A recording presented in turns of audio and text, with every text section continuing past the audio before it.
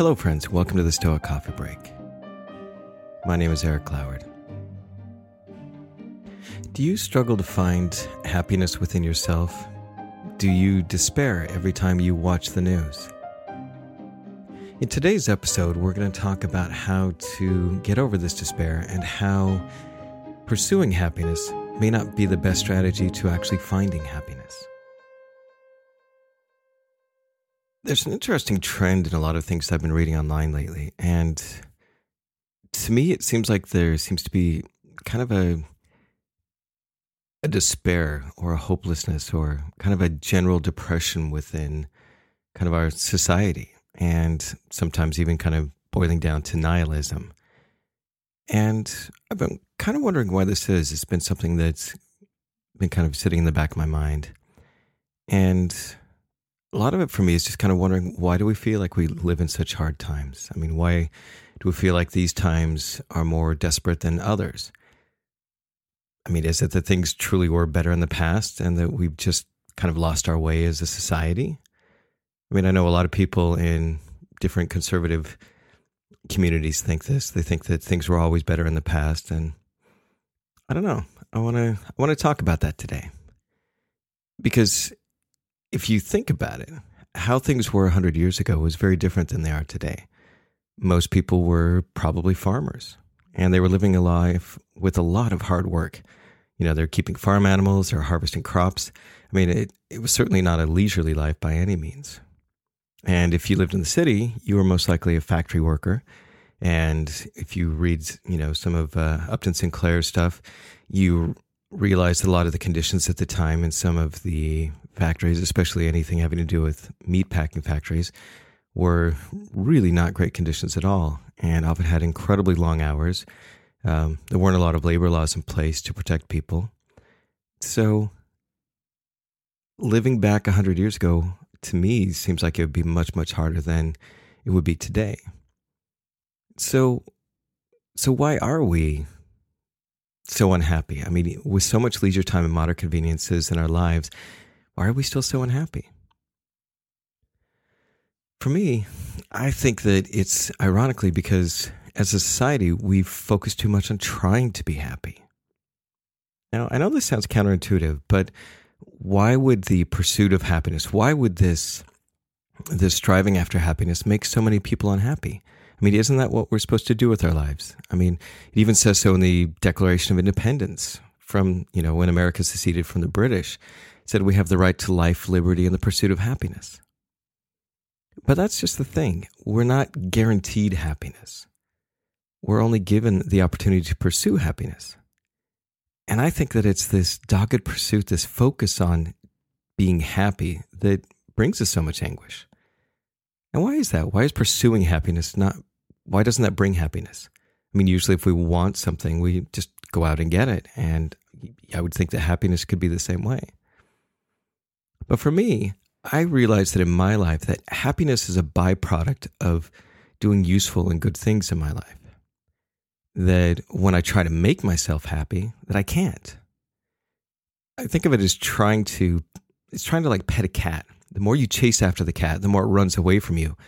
And when you finally stop chasing it and ignore it and do other things, suddenly the cat shows up and wants to snuggle itself right into your face. It isn't until we stop trying to be happy and just focus on trying to live a good life that happiness finds us.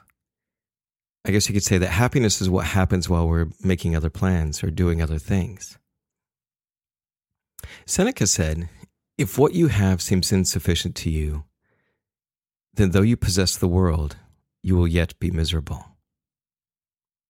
And I really like that thought, that it doesn't matter what you have. If for you it's not enough, if you're always wanting and desiring something that you don't have, then you're going to be miserable. And if you were to ask yourself what you want in your life, what would be on that list? Would you list the things that you already have? One of the most important things that I've learned in studying Stoicism is to be grateful for what we have and to learn to want what we already have. Because if we're always chasing some shiny object outside of ourselves to fill that hole of emptiness that's inside of us, it's never going to fill it. Appreciating what we already have, even if it's not as great as maybe what somebody else has. We appreciate having a place to live, having friends, family, food. Just the most basic things in life can immediately improve our level of happiness. When I was in high school, me and my friends used to say jokingly, just at random times, wherever you go, there you are. And at the time, it was just us being silly. I think we had heard it on some TV commercial or, some TV show. But as I've gotten older, I've started to realize that there's kind of a profound truth in that. And it's that you can't ever escape who you are. So if you're unhappy with who you are, if you don't like yourself, then nothing that you have and nothing that you do is ever going to fix that. So learning to be okay with yourself, to be happy with what you have, be happy with yourself, that learning to love yourself and be good with yourself, I think is probably the biggest key to happiness. And I think that loving who you are is really an overlooked part of loving what you already have. And to recognize that you are a worthy person, that you're worthy of love, despite or maybe even because of your faults. That's not an easy thing to do. But also keep in mind that we're all imperfect, we're all messy, we all have our doubts, and we screw up all the time. That's part of being human. But every single one of us, even the absolute worst of us, is still worthy of love. Ralph Waldo Emerson said, "The purpose of life is not to be happy. It is to be useful, to be honorable, to be compassionate, to have it make some difference that you have lived and lived well." And I picked up this quote from reading this great essay by Darius Foro. There's a link to it in the show notes here. And it was really just a great essay. And what he talked about, or what he proposed, is that life is not about trying to pursue happiness. It's about being useful. And that idea struck a chord with me. And it was just like this, one of those like light bulb moments, like, oh, yeah. Because when I really think about it, the times in my life when I've felt the best are usually when I've taken on some challenge that I face and I work at it and I make some headway on that.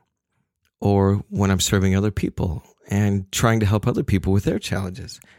That really makes me feel energized as a person. Or when I'm working on something creative, whether that's writing music or working on this podcast or just writing, it helps me feel like there's a purpose to my efforts in my life. When we're challenging ourselves in some way and we're adding value to the world and we're contributing and we're helping move the world forward, to me, that's where we find kind of that purpose in our lives, is that how are we useful to the world? Epictetus said, "One cannot pursue one's highest good without at the same time necessarily promoting the good of others. A life based on narrow self-interest cannot be esteemed by any honorable measurement. Seeking the very best in ourselves means actively caring for the welfare of other human beings. Our human contract is not with the few people with whom our affairs are most intermediately intertwined, nor to the prominent, rich, or well-educated, but to all our human brethren." And I think this last aspect of finding or allowing happiness to find us in our lives is truly serving other people. When we only focus on ourselves, we miss out a lot of adding something to the world. When we only look after our own happiness, and remember that happiness is a byproduct of action, the more that we can give to the world, the more chances happiness will have to just show up in our lives. And rather than complain about all the things that are wrong in the world, what can you do to be part of that solution? I mean, we all have something to offer. I mean, everybody has some unique talent that the world needs. And even if it's just showing up and supporting a cause that you believe in, every good movement in the world needs people who are willing to just show up and do basic work. I know that it seems like there's so much wrong in our world, and I think every age has had its struggle with problems that seem insurmountable and can oftentimes feel very overwhelming, and it's easy to get discouraged, and it's easy to feel like, there's no point to trying to make the world a better place, that it just seems like too big of a task. But remember that you can only do what you can do, and that's enough. And don't get discouraged if you can't save the world in a day. But if you can add something good and be on the positive side of the equation every single day, then you can be happy with knowing that you're part of the solution. And that's the Stoic Coffee Break for this week. Be good to each other and be good to yourselves. And thanks for listening. Hey friends, thanks for listening to the podcast. If you like what you hear, I would really appreciate if you could help support me by making a pledge on Patreon. You can find me at patreon.com/stoiccoffee. Even just a small amount helps in keeping this podcast going. Also, head on over to my website at www.stoic.coffee and sign up for our weekly newsletter. And lastly, if you know of someone that might like or could benefit from this podcast, please share it with them. Word of mouth is one of the best ways to help this podcast grow. Thanks again for listening. Hello, friends. Thanks for listening to the podcast. If you like what you hear, head on over to patreon.com/stoiccoffee and help support this podcast by becoming a patron. Also, swing by our website at www.stoic.coffee, where you can sign up for our newsletter and buy some great-looking shirts and hoodies at the new Stoic Coffee Shop. Also, if you know of somebody that would benefit from or would appreciate this podcast, please share it. Word of mouth is always the best way to help this podcast grow. Thanks again for listening, and we'll talk to you next week.